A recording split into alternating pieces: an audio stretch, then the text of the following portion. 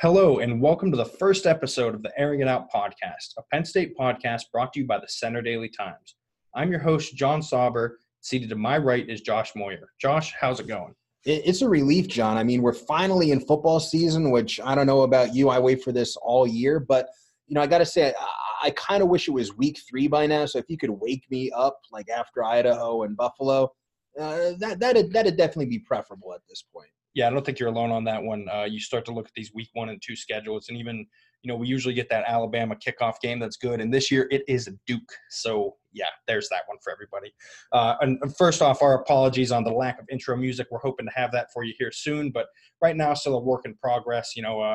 I guess that comes with the first time we're doing this, and it's going to be part of it moving forward, though. Anyways, let's, time to dive in here. Not going to mess around with a lot of small talk.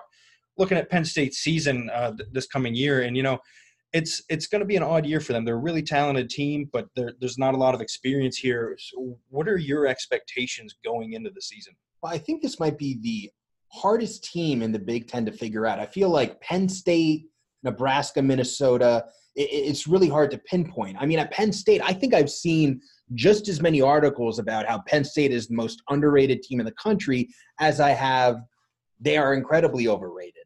And really, it all comes down to how you treat the question marks. I mean, you go through Sean Clifford.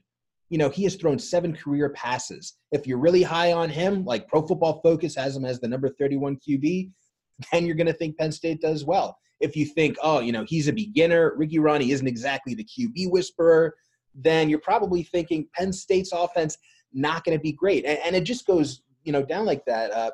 Wide receiver really struggled last year. Are they going to be able to bounce back? Offensive line, they lost 2 players to the NFL. How are they going to look? With no Miles Sanders, will they be okay?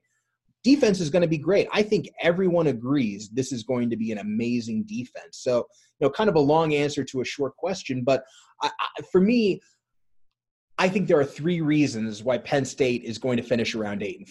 I waffle between 8-4 and 9-3, and I go with 8 for 3 reasons. Reason 1, and the biggest one, is Ricky Ronnie. I don't think he's proved himself yet. I think heading into last season, I think he kind of got some undue credit there just for being around Joe Moorhead, and I think we can point to a couple of things. 4th and 5. That, he could have done better last season. I mean, he was essentially taking Joe Moorhead's offense, and, that was it. I didn't really see a Ricky Ronnie point to it. The other thing is just, Sean Clifford is going to be a step down from Trace McSorley. I like Sean Clifford. He's a leader. He's a good player. We saw last Wednesday he threw this great 25-yard pass to KJ Hamler. Perfect spiral between 2 defenders right in the end zone. I mean, the kid can play. But Trace McSorley is arguably the best quarterback in Penn State history. When you lose the best player in history, it's going to be a step down. Even if he's great, he won't be elite. So I like him a lot, but I think that goes down a notch. And then, the third thing is just Penn State's opponents. And in the past, if you'd look at this schedule, you'd think, this is a win, this is a win, this is a win. That's not necessarily the case this year. I mean, absolutely, they're going to go 2-0. They're going to beat Rutgers, who shouldn't even be in the Big Ten. God, they're an embarrassment. Whenever we mention Rutgers, I feel like I need to mention that. Feels like we should just bleep it out when we say it from now on. I like that idea. People should not have to hear that. And the school who cannot be named. And then outside of that, but like Purdue all of a sudden, I mean, they beat the hell out of Ohio State last year. I mean, you don't know what they're going to do, this season. They're going to be good. They're going to be dangerous. And I think the same thing goes for Minnesota, which is also on Penn State's schedule this year. These are good teams that, 5-10 years ago would have been automatic W's. That's not the case anymore. Yeah, and I think you bring up some fantastic points there. And, let's sort of go through those and break those down. And I think the first place to start is an obvious one. You mentioned it right off the bat, and that's Sean Clifford. We really don't know what to expect this year. I mean, we've seen him in practice a little bit. We've seen him complete 5 passes on 7 attempts last year. They were a great 5 passes. Yes, fantastic 5 passes, but at the end of the day, they're 5 completed passes, and it's tough to tell what you're going to get on a consistent basis from someone like that. I definitely agree. He's going to be a step down from McSorley. I don't think there's any question there. The athleticism, he's a good athlete. He's not Trace. Another step down there. Yeah, that's what's going to be different, I feel like. Yeah. I mean, if we're looking, I mean, Clifford might have the stronger arm already at this point. It's the mobility. And, you know, it's weird to me, John, because you have Penn State. I feel like we've kind of heard it from both ends. You know, James Franklin saying that, well, he's probably not going to run as much. So, you know, we need to have him maybe throw, you know, out of the backfield to a running back, maybe throw to Pat Freiermuth, you know, as a safety valve, instead of taking off running like McSorley did. But at the same time, we've also heard that he had a faster 40 than, you know, McSorley did by the time McSorley was ready to leave. So, I mean, I'm not really sure what to expect there in terms of being a dual threat. And I think you mentioned a great point too with that, the need to sort of get those dump off passes into the passing game, because you've got one of the most reliable tight ends in the nation in Pat Freiermuth. You've got, you know, 4 talented running backs who are likely to rotate in and out this year, and then you've got a talented wide receiver corps that can operate in space. You've got guys like Jahan Dotson, guys like KJ Hamler, who you can just sort of get them to the ball and let them go. And you've got the deep threats to take advantage of Clifford's arm too. It's just a matter of putting him in a position to succeed, which brings me to the next point that you brought up, and that's Ricky Rahne. We really don't know what to expect there. Last year was – Don't we? I mean, can we not just expect not good things? Well, yeah, and that's sort of the – you know, without improvement, that's probably what it's going to be. After last season, there's no reason to believe that, you know, this is going to be a Penn State offense that's going to be where it was when Joe Moorhead was here. You know, it's not going to be terrible, I don't think. I mean, it's hard with that level of talent to be terrible, but the play calling puts them in bad situations sometimes. I can't tell you how many times I saw last year KJ Hamler had 2 guys over the top, and they still sent him to try to go over the top because they wouldn't work the middle of the field with him. And that's something that, I mean, if I'm identifying it from, you know, from the TV at home, from watching a game, wherever, that you want the offensive coordinator to be able to identify and adjust from on the fly. And we didn't see it last year. We didn't see those halftime adjustments. A staple of when Joe Moorhead was at Penn State, he would go into the half and they would come out looking like a different team that is attacking the defense in new ways. And you didn't see that with Ricky Rahne. And to me, that's a huge concern. You have to be going into the halves sort of knowing what you're going to do, knowing what changes you're going to make, and knowing how you can take advantage of the defense. And I don't think we had that. You know, we saw that at all, you know, especially, you know, from up above. And this is a decision that I question too, is him watching games from up above. You really want to be down on the field with your guys. You saw Moorhead was able to see the field better there. And I understand, you know, wanting to see that sort of all 22 view. But while you don't get the all 22 down on the field, you get human interaction. You see what your players need. You get the interaction with them saying, you know, hey, I was open on this. You can always look at the tablets. They have plenty of options to view these plays from down on the sidelines, but they're just not taking advantage of it because he's, you know, up in the box. And I think, honestly, that's a decision that will probably, you know, change at some point if they don't find success, you know, because it's one of those sort of default things that offensive coordinators go to, like, oh, I was up in the box, I go on the field. Oh, I was on the field, I'll go up in the box. But I just don't see a scenario where, you know, without him improving as a play caller and as a game planner, that they succeed offensively this year. And like you said, you had them, you know, I believe at 8-4, and then that's where I settled at 9-3, only because I couldn't.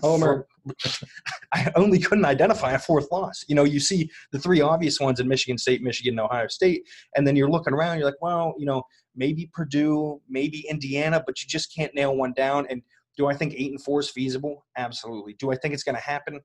Maybe. But right now, I think the safe bet is on them getting the wins that they should in 9, and then the losses that they should get is 3. And, you know, maybe 9-3 was the safe pick. And, you know, it seems like, you know, where most people are falling right now is somewhere in that 7-9 win range. And, you know, that's not the expectations that Penn State fans want. And, you know, it'll be interesting to see if that's the outcome this year. Well, 2 things I'll say to that. And one is, it certainly seems like they're set up for one heck of a 2020 season. You know, that this is kind of the pregame before the real chance at a college football playoff berth, you know, begins. But yeah, you know, this season, I'm not trying to hedge my bets here. I think that Penn State could realistically go 11-1, or they could realistically go 6-6. I mean, that's why you have so many people who aren't sure whether to even call Penn State overrated or underrated. There are so many important variables, you know, and it starts at quarterback and Ricky Rahne. And, you know, something I'll say about Ricky Rahne, I still remember when James Franklin first came to Penn State and looking at every member of his staff, you know, doing some research, talking to people about each guy. And it's just funny, you know, kind of the first impressions. And I remember writing about Bob Shoop, you know, this guy, he has a great track record. Players love him. His defenses are constantly ranked high. Like, this guy's going to be a head coach someday. And then, you saw John Donovan and Ricky Ronnie, and it's kind of like, yeah, these are the guys who you wouldn't really expect their bios in, a Penn State team. And, Donovan obviously was let go, and, James Franklin is loyal to his guys. But, I mean, obviously, listen, this is a great staff overall. I mean, you just wrote another Penn State recruit, story yesterday. Penn State's getting 4-star running backs left and right, thanks to Sider. Sean Spence, Spence is one of the best defensive line coaches in the country. If not the best. He's a great recruiter. The players love him. I mean, it's terrific, and he's had some other good coaches come through like Josh Gaddis. But so, I don't mean to, blast, the entire staff or James Franklin's decision-making when it comes to the staff. Joe Moorhead was a genius move. But I don't understand, Ricky Ronnie yet. And maybe he proves me wrong this year. And, maybe, 4th and 5, there really was something there that, if maybe Will Fries makes the block, it's an amazing play call. And, like Franklin always says, hey, if that works, he's a genius. And that's true, but it didn't work. And I just always think back to Joe Moorhead talking about in the Minnesota game, was it 2016 when everything just kind of changed? Penn State, right before the half, they tried a pass play, and I don't think it worked. But Joe Moorhead saw something in Minnesota's defense. So early in the second half, he called that exact same play again because he noticed something in the defense. And that play ended up going for a long touchdown that completely changed the face of Penn State's season. That was huge. And I just think if Ricky Ronnie was in that situation, do I think that it would have been the same result?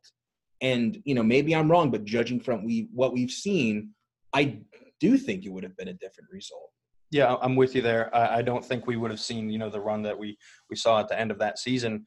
And I think you're right to, sort of question what this team's offense is going to be. And I think it falls at Ronnie's feet. And it'll be interesting to see this year if he's able to, grow as an offensive coordinator. Because in his defense, yes, last year was his first time full-time calling plays. But at the end of the day, you want to see more out of a guy who is choosing to be the offensive coordinator at Penn State. You don't want a guy who's necessarily a first-time play caller coming in, a little timid. I think he needs to just own the offense, own that it's his now, add things to it, change it. You don't have to be Joe Moorhead. You have to be Ricky Ronnie, and you have to find a way to succeed that way. And I think if he can do that, he can put himself in a position to succeed. But until we see that, we don't know.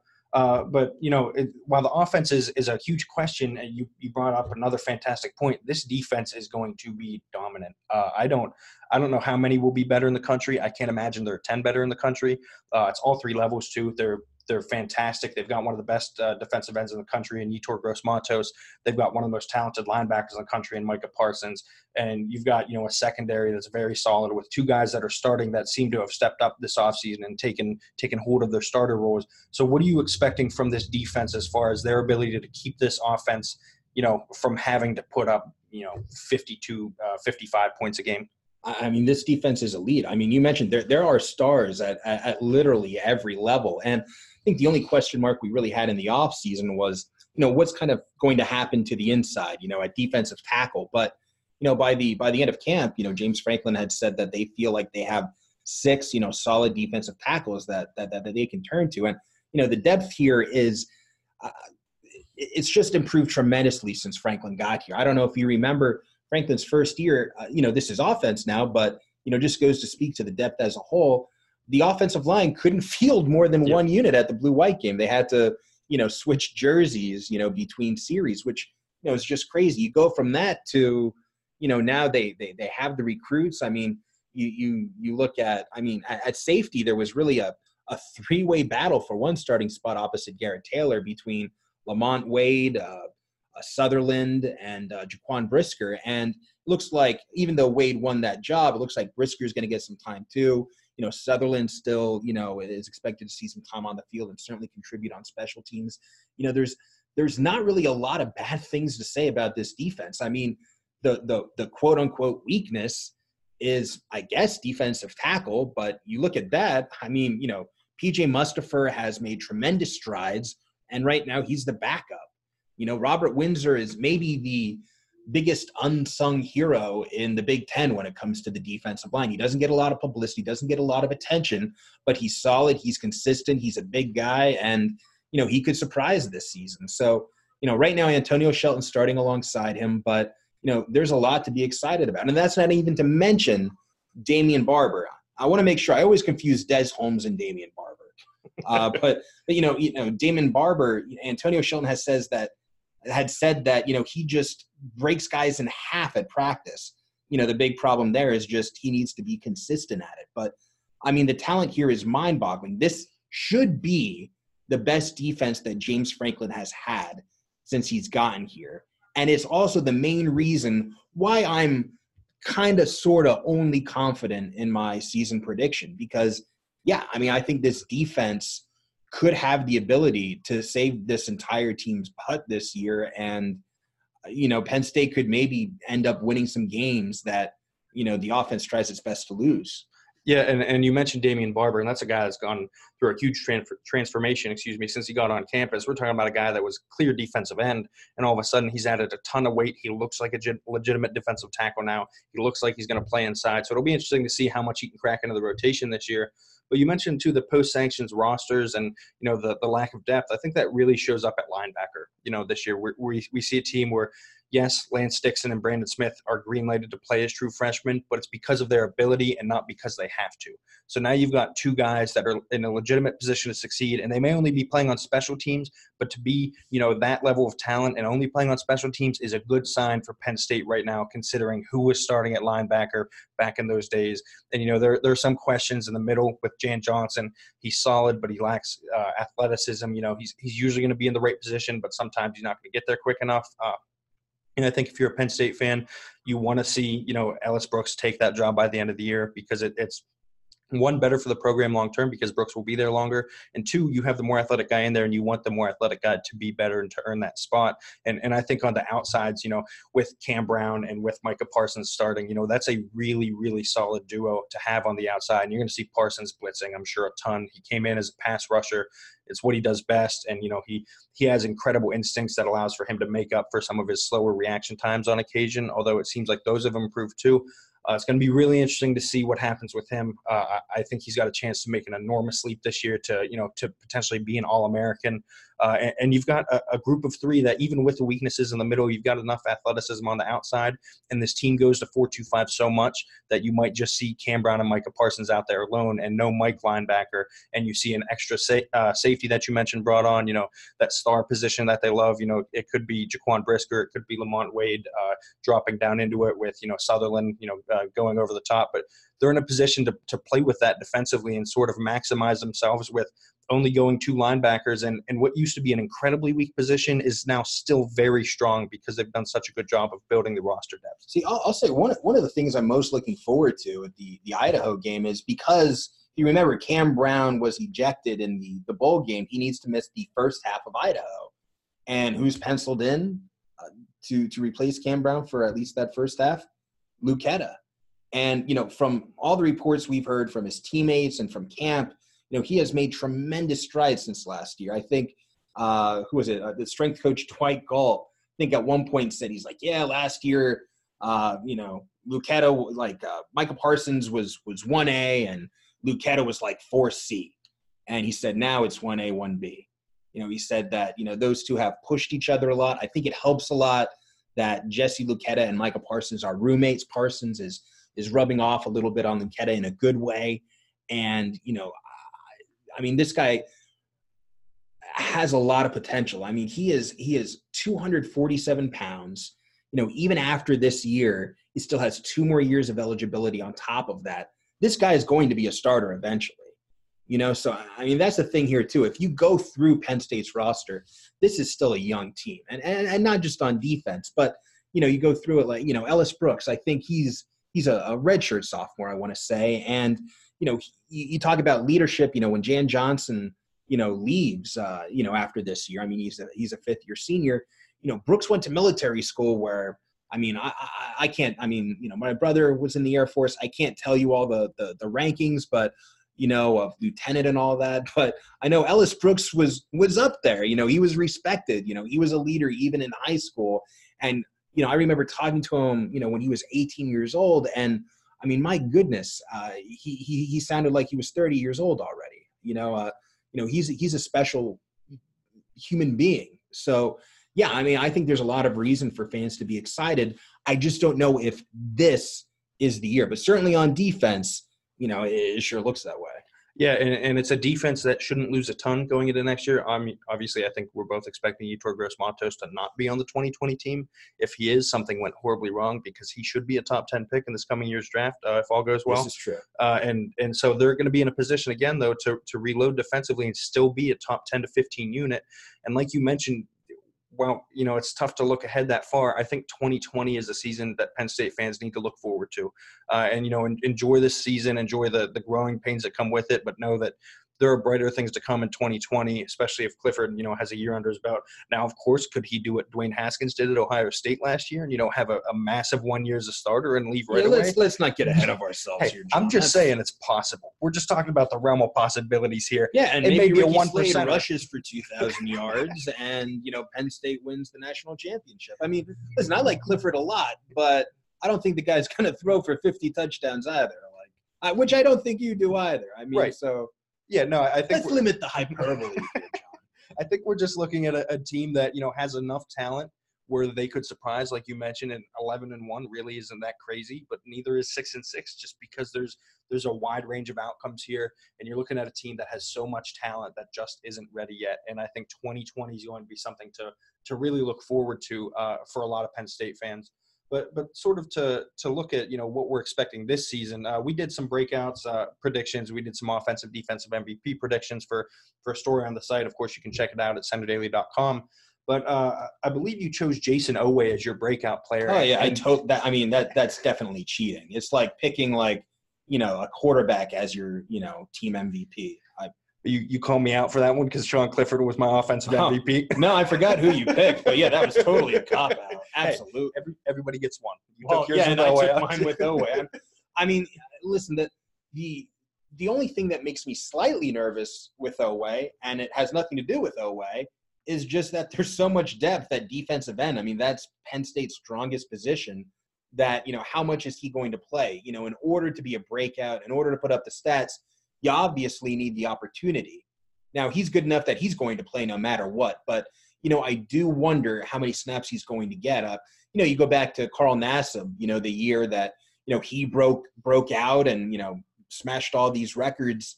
He didn't get a lot of snaps compared to, say, a Joey Bosa. It was just that he was so dominant when he was in there. He did not have a lot of snaps compared to the average Big Ten starter. It didn't matter.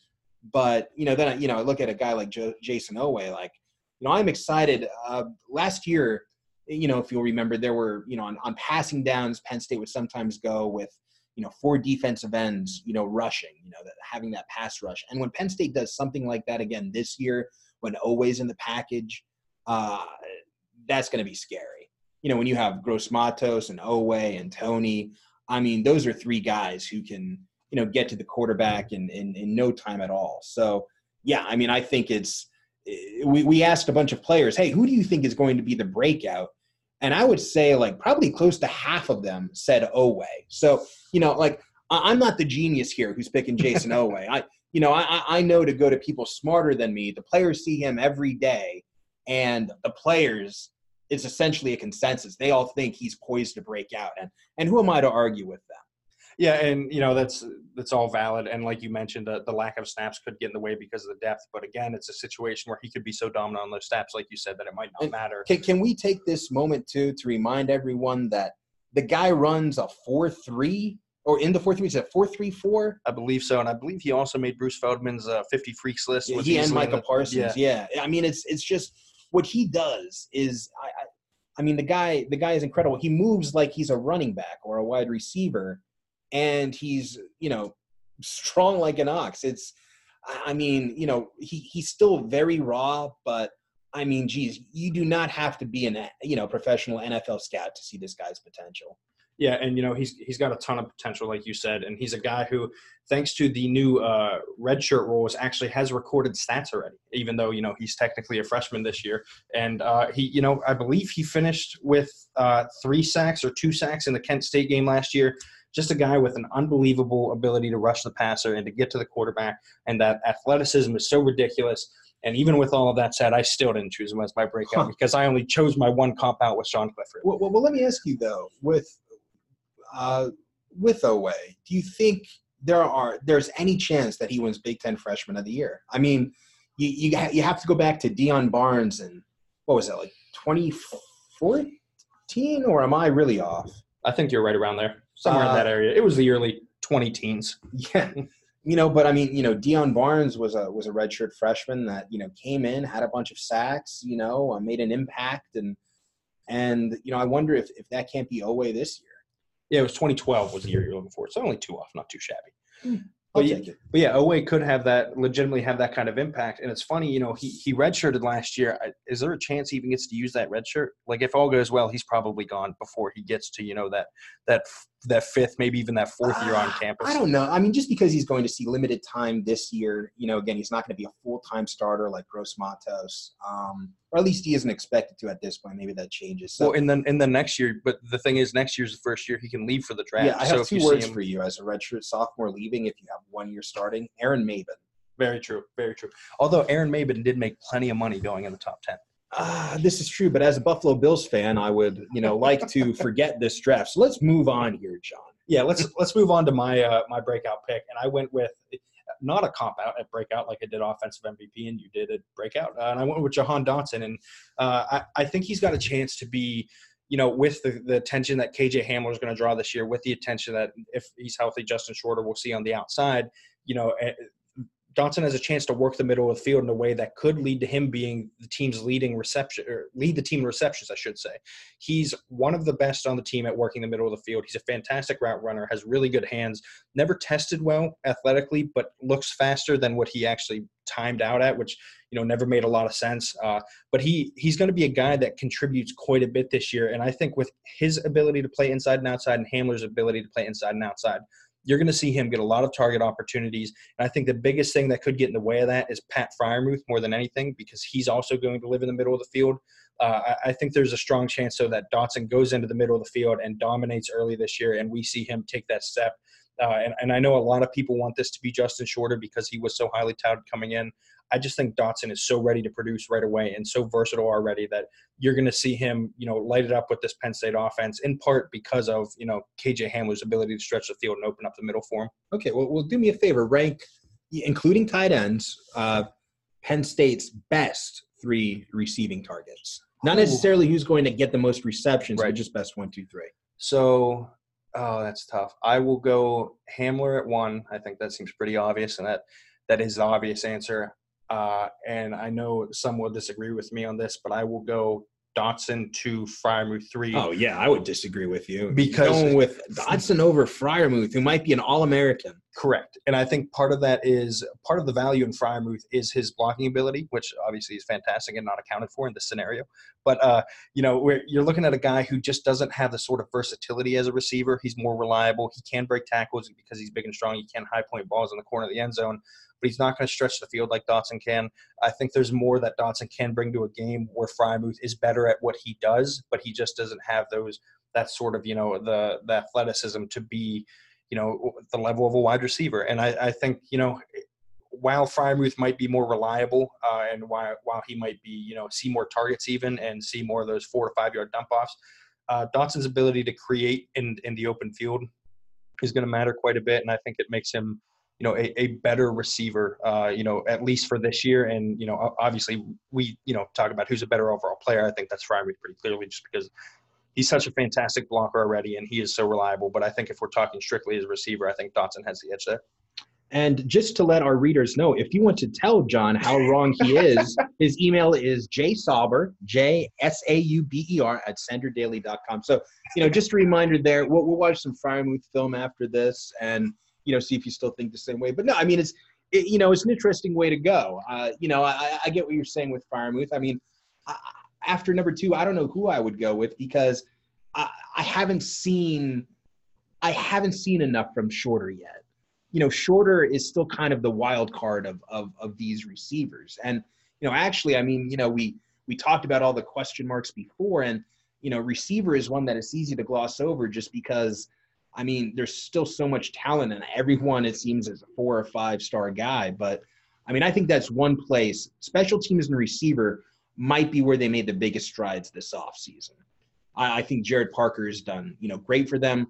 David Corley was just a train wreck waiting to happen. I mean, you can't even really fault Corley. He was not set up to succeed as a receivers coach. He was initially hired as a running backs coach. But, I think everything is much better now. The confidence is getting back. So yeah, so I've seen more of Dotson. I'm more comfortable with him. But, man, I don't even think I can answer my own question, John. I'm just going 1-2 at this point. We were talking cop-outs. That's the ultimate cop-out. Not even answering you. Come on, you give me a third. All right. I'm not letting you leave without giving me a third. Boy. Who am I going with? Well, I guess I shouldn't go with a running back. That would be cheap too, if we're going with 3 targets. I'm fine with you going with a running back. No, that would not be a good idea. I'm just trying to think out loud. I'm just trying to buy some time to think here. But you know what? Then I am going to go with Shorter. He is 6'4". He's going to be a good target. I mean, it's just – I think he's kind of almost the epitome of Penn State football this season. A lot of people think he's going to do really well. There's a lot of keys to succeed or a lot of tools to succeed there. But, there's always those lingering question marks, and in Shorter's case, it's, injury, experience, just things like that. So, I'm going to go with Shorter just because I did not appreciate you putting, Dotson ahead of Freiermuth. But, it's not my fault that, Dotson has more versatility there. I can't make Freiermuth faster. I can't make him more agile. And please, Pat, don't listen to this also. But, yeah, he's not a playmaker. He's not going to, get in the open field and make something happen. Isn't a playmaker? He's not a legitimate dude. Does catching the ball count for nothing in your eyes? Oh, absolutely it does. And like I said, I think he's a far more reliable target. I just don't see a guy who's going to catch the ball and make something happen. I think we see that with Dotson. I think he's got that shiftiness that helps him. He's not Hamler. He's never going to be Hamler. KJ Hamler is a human joystick. It's his nickname for a reason. He is that good in the open field, but I think Dotson can be a very, very good player in the open field because he's shifty, because he can create a little separation for himself. And make something happen. But moving on from this pass catcher debate, I think there's one more position group that we should look at that you mentioned in passing early that I think is going to have a major impact on the team this year, and that's the offensive line. We don't know what to expect right now. I mean, I don't, anyways. You might. I think the offensive line gets a bad rap for last season, and that's something that, Ricky Ronnie has said that I actually agree with him on. I mean, we can find some common ground, Ricky and I. But I know when you look at it on the surface, 2 guys left for the NFL, how can they possibly be better? But, you look at the stats last season, and if you look at Football Outsiders against when it comes to run blocking, Penn State was one of the 25 best in the country when you look at it that way. When it comes to seeing how many yards the offensive line is responsible for on a run, which is what Football Outsiders tries to calculate, I want to say Penn State was, maybe number 18 in the country. But when you looked at pass blocking, they were one of the worst. And I wonder how much of that, them being bad. I remember still a Week 9 stat from Pro Football Focus where they said, on 34% of Trace McSorley's dropbacks, he felt pressure, which was one of the worst rates in the country. And, part of me wonders, well, did McSorley hold on to the ball a little bit longer last year because the receivers couldn't get separation because David Corley was their receivers coach? Or, was it just they just did not have that technique? And honestly, maybe it's all of the above, but Penn State said they brought in some NFL guys this year. They've done some technique things. They would not tell us what those technique things are. I mean, hell, they wouldn't even tell us Sean Clifford was the starter until Friday. But, they've allegedly fixed those things. Rasheed Walker certainly looks the part. James Franklin was just saying how he could have played, last season as a true freshman a lot. But, I mean, I think they're going to be fine there and not miss that much. I mean, they've got more depth. They've got, 3 or 4 offensive guards that can rotate in. I don't think it's going to be a drop off like people think. Yeah, I don't know if it'll be a drop off. My main concern is going to be at right tackle this year. We saw some really up and down play from Will Fries last year, and you mentioned that fourth. But, I mean, he's got to be better, though, right? You'd hope if you're a Penn State fan, because if he's not, then he's probably not starting, or this offense has gone in the tank very quickly. If he doesn't gain some consistency, because you did see flashes of him looking like a good starting Big Ten offensive lineman, but until he does it consistently, who knows? But you mentioned 4th and 5 from Ohio State. If he picks up the stunt, Miles Sanders is probably standing in the end zone, and I know that's a soft spot for most Penn State fans, but it's the truth. Fries missed that block, and even if it was a bad play call, there was an opening to make something happen there, and it didn't happen because of it. And I worry about that right side of the offensive line. Actually, I'm a big fan of Rasheed Walker's game. He's got the perfect frame for left tackle. He doesn't look like he's carrying 324 pounds. He's just a monstrous human being. I think he's going to struggle early, but that's what you play Idaho and Buffalo for. To let Rasheed Walker get his feet wet and then dive fully in afterward. So I think they're going to be fine at left tackle. It's just, a matter of getting right tackle sorted out. And then, like you mentioned, there's probably 4 guys for those 3 interior spots. And there should be enough there to be a good rotation. And I think it basically all comes at the end of the day down to Will Fries and what he can do next year. I think Pat Freiermuth can help with that, actually. You line him up next to Fries a little bit, get him a little bit of help there. But, of course, then you're taking away as, Pat, the reliable receiver, and you're relying on him more as a blocker.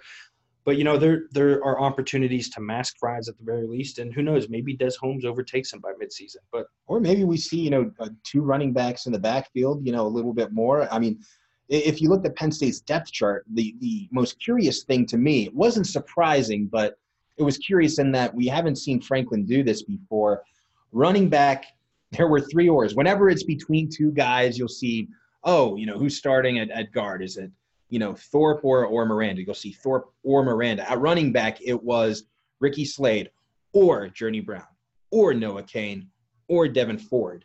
I mean, it looks like Slade is going to start the game, but they're already anticipating getting all 4 guys, including the 2 true freshmen, carries, in that opener. And, that might be something that we see for the rest, of the year. And that's something that Sider, I'm sorry if I'm switching gears here a little bit, but I think this is an interesting aspect of Penn State's offense, and it's something that Sider, the running backs coach, is very familiar with.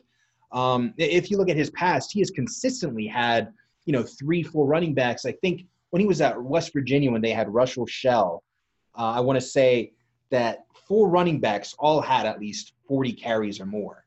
This guy knows how to spread the ball around. I just hope it's not like, the school that shall not be named, Rutgers, from a few years ago when, you'd see who was clearly their best running back. Maybe they would have a 3 and out, and then, the next series it's got to be the next running back who would do nothing. So, I mean, Penn State obviously, I would think, much smarter than Rutgers. Most teams in the FBS are, so I wouldn't expect that to happen. But I think it's definitely going to be interesting to see those 4 running backs competing against one another. And I really do like Noah Cain a lot. Yeah, I think it's really interesting because you've got 4 backs. You would expect a lot of overlap. They really all do bring a different skill set to the table. Ricky Slade's more of an all-purpose back. You can, slot him outside, as a slot receiver. You can move him around and sort of get the ball in his hands. Journey Brown has a ton of straight line speed. Would think it would translate, especially in the open field, to a lot of screen game, a lot of just getting him the ball to the edge. He did have the high school game where he ran for 722 yards. Which still doesn't feel like a real thing. I remember when I read that stat, I was like, oh, man, that's a pretty massive typo. It wasn't.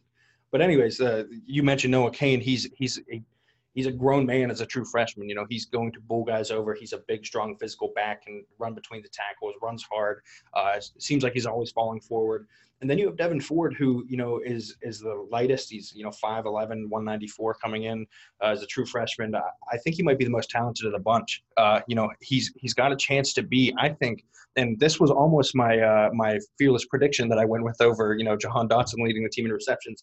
I think Devin Ford, might lead this team in carries by the end of the year and lead this team in touches on a per-game basis. We look at those last 4 games down the stretch. I think he's the most talented. I think he can be effective in the return game. I think he can be effective in the passing game. I think he can run the ball incredibly well. And he's just got to learn to block, which, I mean, most high school kids do. They're not I'm getting going to asked to say block that a lot. I think that's a bold prediction, just considering he got here so late. Right. That's a lot for a true freshman, especially with as talented a running back room as this is, to see time on the field enough in the beginning that he's going to end up leading, the team in any stat category, even if it is on a per game basis. But I mean, you're a Devin Ford guy. I guess I'm more Noah Cain. I mean, Noah Cain has really, watched his snap count, or I should say his coaches have watched his snap count since he was in high school, because they knew, this kid had a future. But at the same token, the way he's built, I mean, his high school coach, James Franklin, Sider, they've all said, this is a guy who, if we ask him to, could handle, 20, 30 plus carries a game. I mean, he's built like that. And, we only saw a little bit in the blue-white game, but the way he was falling forward, the way he was hitting the holes quickly, I mean, it was, it was impressive. You need to obviously watch what you're projecting from the blue-white game, but it wasn't his stats. It was his playing style that I think really impressed a lot of people. And I think having four options like this is sort of the optimal backfield nowadays. You see most analytically inclined teams want to split these carries up, and I think it's best for the kids too in their futures, because the fewer touches you have going into the NFL, the better off you are, because you have a chance to have a longer career. You're not burn out by the time you get there. But to me, with Devin Ford, it just comes down to, I think he's got the most talent, and I think he's that talented that while Noah Cain had the head start from being on campus, 6-7 months, prior to Ford, I think Ford is just, not that much better, but that much more skilled and that much more of a home run hitter that I think, they find themselves going to him more frequently. And while Cain is very good between the tackles, I think, when you want to go to an up-tempo offense, you want to go to a spread it out offense, that you're going to rely on Devin Ford a little bit more to get, those big plays. And, he can run between the tackles too. This is, while he is, only 194, which is lighter than Ricky Slade's currently listed at, and Slade's 2 inches shorter. I think he's strong enough to handle a workload right now that, can see him hitting that level by the end of the year where he's leading the team in touches per game. And, I think he's got a legitimate chance to be the best running back of this group. And I think he is the best running back in this group long-term. Yeah. I just wanted to ask what I think is interesting. I mean, you just wrote a story the other day about a 4-star running back who committed, alluded to it earlier. How are they still getting running backs like this, John? This is their second 4-star running back of the class. No one is leaving after this year. I mean, if you're committing to Penn State right now as a 4-star running back, I mean, you best get used to being a 5th-string running back next year. I mean, the only guy who's even eligible for the NFL draft would be Journey Brown, who's a redshirt sophomore. And as much as I like Journey, I don't think he's going to the pros next season. So you're going to have all 4 guys back, maybe 1 transfers for whatever reason. But, I mean, that's still a heck of a depth chart to try to break into. Why are these guys still committing to Penn State? Jawan Sider and Saquon Barkley. Those names, carry a lot of weight. If both running back commits, Keziah Holmes and Kevon Lee, are both from Florida, where Sider does most of his damage in recruiting. He's fantastic down there, has a ton of great relationships. But they see guys like Saquon Barkley, and they want to sort of go to the place where he found that success. And with Keziah Holmes, who I spoke to when he committed, mentioned he didn't come to Penn State. He's not going to Penn State, I should say, just because of Miles Sanders and Saquon Barkley, but he saw what they can do, and he thinks he can do it, and said if he puts the time and effort in, maybe he could even be better. And so you have that to pitch to kids, to tell them that they can be Saquon Barkley, who was a top 5 pick in the draft, or Miles Sanders, who only started for 1 year and went in the second round of the draft. And you're looking, at kids that want to. Those are the guys they're looking up to now. That's their, I guess, their sort of hero range, age guys. Saquon may not be that old. I believe him and I are the same age, which is frightening for me on a level of success. But he's a guy that the kids that age that are 16, 17 look up to, and they're able to pitch that to recruits, and it works well for them. And the 2 guys that have committed, Keziah Holmes and Kevon Lee, both fill very different roles. Lee a little bit closer to Noah Cain with more versatility.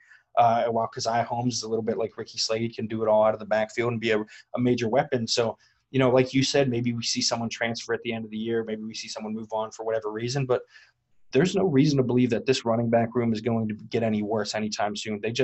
They keep reloading every single year. And I think part of it is when you can pitch to a kid that he's going to be one of 4 that is with the or next to their name and getting touches, you have no reason not to go there. It's best for your long-term prospects, and maybe you win the job and you win the Heisman because you're, in that room. And, I think a lot of kids see that they're no longer intimidated by the competition. Rather, they see it as being better for themselves in the future.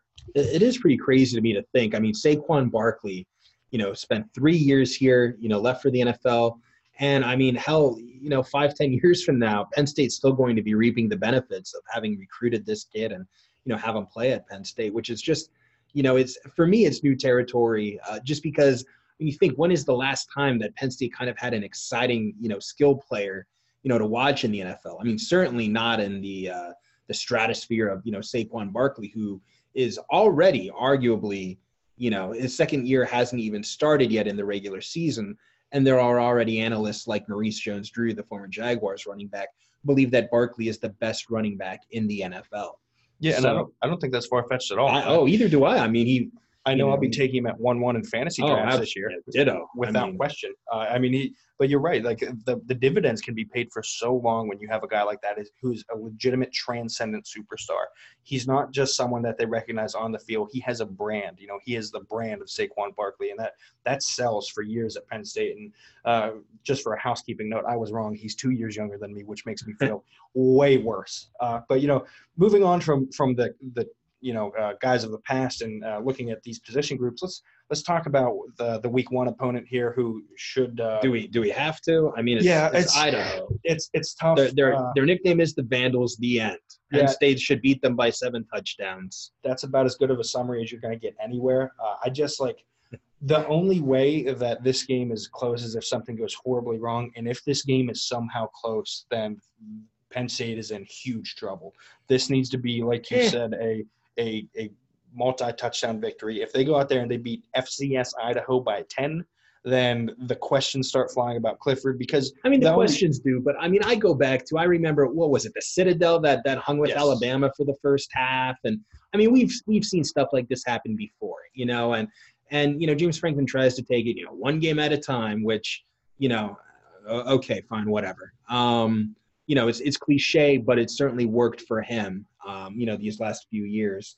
But, with that mentality, even if Penn State would, come against these guys flat, I understand why people would be worried. And certainly, with the lack of a finisher's mentality last year.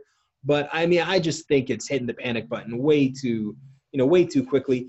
Even if they don't do well, against Idaho and only win by 10, I'm still not ready to use that as an example for the rest of the season. I get how tempting that would be, and I don't even necessarily think that you'd be wrong in the end. But, this, for all intents and purposes, I would say Penn State fans should treat this like a preseason game and, maybe, drink a few more beverages in the parking lot to make, the game go by a little bit quicker. Yeah, and I think that's a fair assessment. I think the questions would the issue would be more the questions that could arise from that, because if you put yourself in that situation, Sean Clifford's probably not playing well. And if your quarterback's confidence is shot, then you're probably going to be in a not great position heading forward. Even though it is Buffalo next and then Pitt after that, you still want to take care of business, and you want to put yourself in a position to succeed and to go into those games with real confidence. Because if you go in and you're a young team and you are dejected because you only win by 14 over Idaho, I think that could cause problems down the road. Because it isn't a veteran team. But we'll see. I think like you said, this game's probably not going to be close. There's not much of a chance of Idaho even hanging around. I would venture a guess that is well beyond double digits that we will actually get to, on the site. There'll be a running clock in the second half, right? That's how this works. I hope so. Now, I would like to go home. I joke, but hey, blue-white game has a running clock. I think this game should too. Everyone would be much happier. But now, if fans are going to watch one player, I would just say the quarterback, Mason Petrino. That name should, certainly sound familiar. The head coach is Paul Petrino, who's, been there, I want to say for maybe about 6 seasons now. Sounds about right. But yeah, Petrino, last year he can do things with his legs a little bit. He can do things through the air. And if you look at upsets, the big upsets that, what would it take for Idaho to beat Penn State? The 0.01% chance that it actually happens. It's always been because the quarterback absolutely goes off. When, Cam Newton's younger brother, when he had the amazing upset 2 seasons ago where they were, maybe 8 touchdown underdogs and came, and won, it was because he put up these insane numbers. You could go down the list and it's something along the lines of, more than 400 passing yards, more than 100 rushing yards, touchdowns that you can't count on one hand. I mean, so for Idaho to really have a chance at this game, it's got to begin and end with quarterback Mason Petrino. That being said, I am not anticipating 500 passing yards and 200 rushing yards, but if Penn State's going to lose, that's how it's going to happen. Yeah, I'm totally with you. It tends to be the quarterback play that carries these performances for the underdog sort of teams. And like you said, Petrino's a good enough coach, but I don't see them, doing what Scott Satterfield came in and did last year with App State and putting a scare into Penn State. They were a good team at least. Absolutely. Idaho was 4-7 last year in the FCS. Yep, and that's what I mean. It would be a total stunner this year if Idaho comes in and puts up much of a fight against Penn State. But like I said, we'll have our official predictions up on the site in the coming days. You can expect those before kickoff. Spoiler alert, I'm going to pick Penn State to win. Whoa. We can't give that away here. We'll have final scores so you'll know whether we think you should bet on the spread or not. Yeah. Let's put it that way. Exactly. But this was a lot of fun, Josh. I really enjoyed our first episode here.